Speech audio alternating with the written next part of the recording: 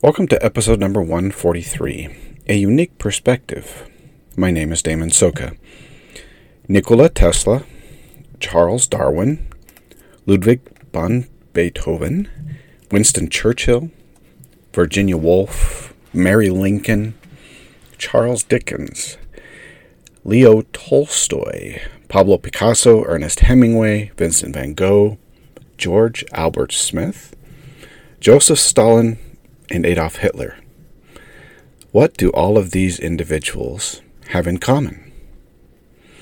Actually, they all suffered from various forms of mental illness. And these are just a few of the many leaders, innovators, and history-making personalities that were afflicted in some way by mental illness. Now let's talk about another very important historical figure, especially in U.S. history. He started out as a poor dirt farmer of limited education. He was born in Kentucky and later raised by his stepmother after his mother passed away.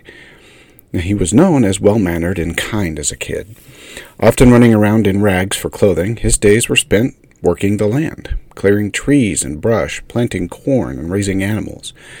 While most of the men of his days were avid hunters, he really didn't prefer it. His teenage years were filled with obtaining the necessities of life. Growing up on the frontier of the United States was really all about survival. Winter, with all its privations, would eventually come, and so spring and summer were time for preparation and for work. Now, as a young man, he stood taller than most, almost 6'3", and he was athletic to the point that winning was a common occurrence in the games he participated. While not too much is known about his early life, his family was forced to move north from their ancestral roots while he was young. His mother's passing, when he was about 10, was a difficult time for him, but a new, kind stepmother filled the gap. Then, when he was just about 19 years old, his older sister would pass away in childbirth. While death was certainly far more common at a younger age, and people were more accustomed to seeing it regularly, there is actually no real evidence that death was any less painful for those of that time than today. Books on the frontier were scarce for poverty-stricken young men, but he would read anything he could get his hands upon to read. He loved to learn and to read, so much so that the neighbors considered his reading habit a point of laziness. He always considered himself, in his later years, a self-taught man. Likely, his desire to read and the knowledge he gained provided a deep reservoir of knowledge and understanding throughout his life. Now, he would later study law by himself and pass what would be known today as the bar. He would go on to work and run a few businesses that failed. Actually, although his time in business taught him some very unique skills that would serve him well for the rest of his life, he would learn to tell stories. His oratory gift would serve him well and eventually provide him a reasonable success as a lawyer, arguing before a state Supreme Court. He would struggle working through the process of love and marriage. His first romance ended with the death of his fiancée. This affected him dramatically, having suffered through the death of his mother and his sister. He would then face several months of what would be called extreme melancholy. He would date again, and eventually he would marry and have 4 children. However, only one of those children would survive to adulthood. Now, his wife, who often had headaches, mood swings, a fierce temper, and public outbursts, and had a shopping habit that in today's world would have looked very similar to bipolar disorder. Now, as this man grew into adulthood, the bouts of melancholy would occur regularly, but at various times in his life. While many times these bouts occurred during difficult moments, he was actually known to have them semi-regularly, and this affected his life in serious but actually very important ways. He was religious, but also demonstrated skepticism at times. Like most individuals, his religious views changed over the course of his life, and his later years he appears to have been more convinced of the truths of the Bible and Christianity, although he actually never became a member of any particular sect. He failed in a great deal of ventures, including politics, and he succeeded in some others. He was obscure, relatively unknown outside of his state legislature, except for one term in the U.S. House of Representatives. He was elected to be President of the United States in 1860 and would begin one of the most storied, discussed, debated, and well-known presidencies in the history of the United States, including removing slavery as an institution and avoiding the secession of the southern United States. Yes, of course, I am talking about Abraham Lincoln, although you probably already guessed that much earlier. Abraham Lincoln is probably one of the most well-known and beloved presidents of the United States, seemingly brought to the presidency at a critical time in our nation. He, along with Grant and Washington, are often discussed as the three pillars or fathers of our current nation. For me, one of the most interesting parts of Lincoln's life, and of course that of his wife, is the fact that both appear to have suffered from mental illness. Abraham was thought to have incurred frequent bouts of clinical depression, while his wife appears to have incurred bipolar disorder. My personal belief, and that of a select group of others, is that Lincoln would not be the president he was without mental illness. His frequent bouts of melancholy appear to have provided for him a very unique understanding of the human condition, and a skill set which he in turn used to his advantage. He was known for having the unique ability to work with men who opposed him, and often had opposing opinions around him. He possessed great compassion and a seemingly ability to forgive and move forward. One of the major concerns surrounding mental illness would have proven actually very effective for Lincoln. Mental illness would have limited his ability to accomplish work, and limited his energy at times, and his ability to think. While this does not seem like it would be beneficial to a U.S. president, it would have provided that Lincoln focus his energies around what he felt most important to accomplish. Smaller matters and details that would have diverted his attention from those critical matters would have been set to the side, out of necessity. Limiting one's abilities and energies and frequent sickness, whether from his terrible medications to the illness itself, would have caused Lincoln to coalesce around what was most important in his presidency and his life, and really leaving other matters to staff surrounding him. This actually would have proven very beneficial during Lincoln's presidency and the secession and the Civil War. The compassion he learned from his depressive episodes would have served him well as he navigated legislating slavery out of the Constitution. Lincoln was very unique in that he could in some ways see the plight of the slave and have compassion for their lives. While not entirely unique to Lincoln, or Northerners as they were called, he seemed to have a deep drive to remove slavery, and his drive appears to stem from a deeply emotional place for Lincoln. Keeping slavery alive in the southern states was politically the easiest path for him as president. But we see in Lincoln what we might be called an outlier. He was different emotionally and mentally from other persons of the time. One of the major forces that caused his uniqueness was his mental illness and those serious bouts of melancholy he faced. Lincoln talked and thought about suicide frequently during his battles with depression, and he could understand the emotional and physical plight of the slave and the idea, at least, of being held captive to something he could not always control. Certainly, he could not understand slavery from the perspective of the slave, as he had always been free, but he could more fully understand being captive to an illness that controlled his life, and that illness played a large part in his emotional development and patterns of thinking. The tragedy that so often invaded his personal life and left him almost lifeless due to depression provided the emotional resilience needed to pursue a very difficult victory in the Civil War and to reunite the nation. Now, I am not certain that Lincoln could have endured his presidency without the necessary refinement of mental illness. What I wanted to glean from Lincoln and so many other important historical figures, both good and bad, you heard the list, is that mental illness appears to play an important part in paradigm shifts and important phases in history and social development of all types. Mental illness provides unique and differing perspective of life in general, and even of the mundane. What we find is that many of the innovators, from politics to music to art and even the sciences, have suffered with extremely difficult circumstances that appear to lead to shifts in thinking and patterns of thinking. This is what we sometimes refer to as a paradigm shift. Somehow these individuals appear to be able to approach long-term difficulties with a new set of eyes and with unending determination. Much of this new perspective comes from those difficult moments and unbearable trials and suffering. I am certain that not every innovator or painter or artist has suffered through mental illness, but innovators tend to have mental illness in much higher rates than the normal population, and not by just a little bit.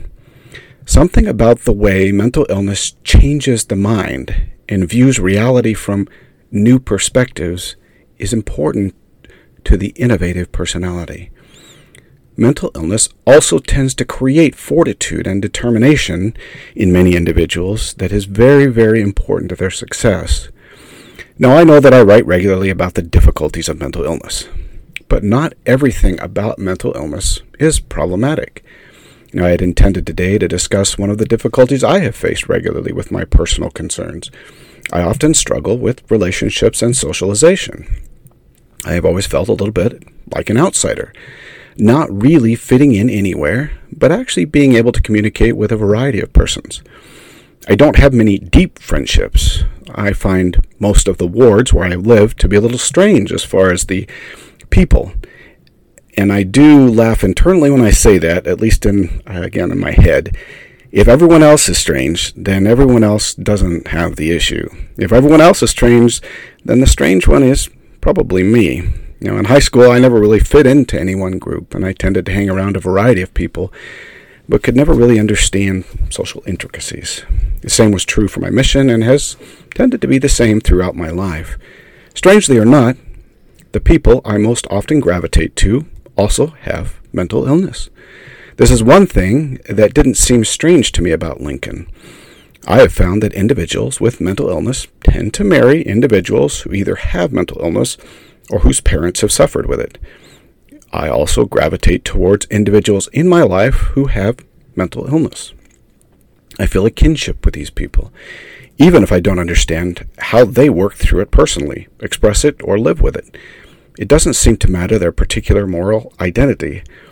When I find that I like the work of a particular actor, actress, painter, artist, scientist, I often find that they deal with one or more of the symptoms of mental illness. And this is true even when I don't know that they are dealing or have dealt with it. I'm not entirely sure always how I seem to know intuitively, but I do. And I think for me, I see particular patterns in physical expressions that I recognize. What I see most often is just how often the innovators, or those who create paradigm shifts in society, both good and bad ones, possess some type of emotional struggles, and not just once, but on a regular basis. Now, why this is important to me and to those of us who suffer, rather than see our illness as just one large, problematic, and difficult trial, one can see that great benefits arise from someone who suffers deeply, who has learned through experience to see things differently and to form patterns distinct from what would be normal in our society. Yes, being different is a tough problem when you want to fit in, but when you want to make a difference in the world, then being different has significant advantages. Because our emotional state does not always match our external conditions, we learn to set aside our emotions and the reality that goes with them, meaning that we learn to do something very naturally that most people cannot do, and that is to step outside of the reality of our emotional state. We are very good at seeing ourselves in third person, and that leads to learning the art and skill of masking, of course, among others. Now, if you define masking as the art of outwardly portraying one emotional reality while feeling an entirely different emotional reality, then you have basically described what an actor or entertainer does. I've often felt that many actors are as good as they are because of practice borne out by their illness. Now, while not all actors and actresses have mental illness, a high proportion of them do. And I believe that it is because their illness provides for what you might call masking training from a very early age. They are trained by their mental illness to mask. And that training translates very easy into a career in professional masking, or what we might call entertainment. Now, this tends to be true for other types of professions, although entertainment is one of the easier ones to note it in, and the other types, such as politics, sales, motivational speakers, and a host of leadership positions. Masking and the ability to step outside of the emotional fray are actually incredibly important skill sets to a variety of professions. Individuals with mental illness learn these skills naturally because they are forced to cope with difficult, deep, and often dark emotional moments. In addition to the ability to mask and the ability to step outside of one's reality, is the fortitude obtained by working through years of emotional struggle. Another benefit to mental illness is the fortitude obtained by pushing against this mountain of emotions. Fortitude, emotionally and physically, is actually far more a mental exercise than one of energy or ability. You can ask any athlete. The greatest battle is always in the mind. Fortitude, a strong mental ability, can only be obtained by passing through serious difficulty. If our emotions are never really tested except in a limited capacity, our fortitude to stick to something or to accomplish goals and push through serious obstacles will actually never be developed. Those individuals who have been able to accomplish great things in life often come from a deprived, difficult, almost no-win situation. Mental illness could be and is defined in that way. It is one of those struggles in life that without reserve causes one to wrestle deeply with powerful emotional realities, and if approached with determination, can build a resolute determination to succeed. Individuals with mental illness at times can be the most driven and persuasive people on the planet. They can also be so dogged in their approach that failure is not an option for them, and we see them overcoming great obstacles that would drag the normal man or woman back to their comfortable realities, rather than fighting that dragon at the gate. While mental illness can, and often does, cause many individuals to give up the fight, those who press through with some divine help will find that the skill set they obtain is valuable beyond compare. Now, you're not going to believe or see it when you are in the middle of an episode. And Lucifer certainly does not want you to ever realize your growing abilities. But I can tell you personally that those skills you develop will make you very unique to the world and provide a lens by which you can be very successful. There are great benefits to those who work through the practice exercises of mental illness. Now, I realize that I make mental illness sound a little like a training program for the gifted. It certainly does not feel like it when you are passing through those dark episodes, and I doubt that anyone would say that their illness has provided great benefits.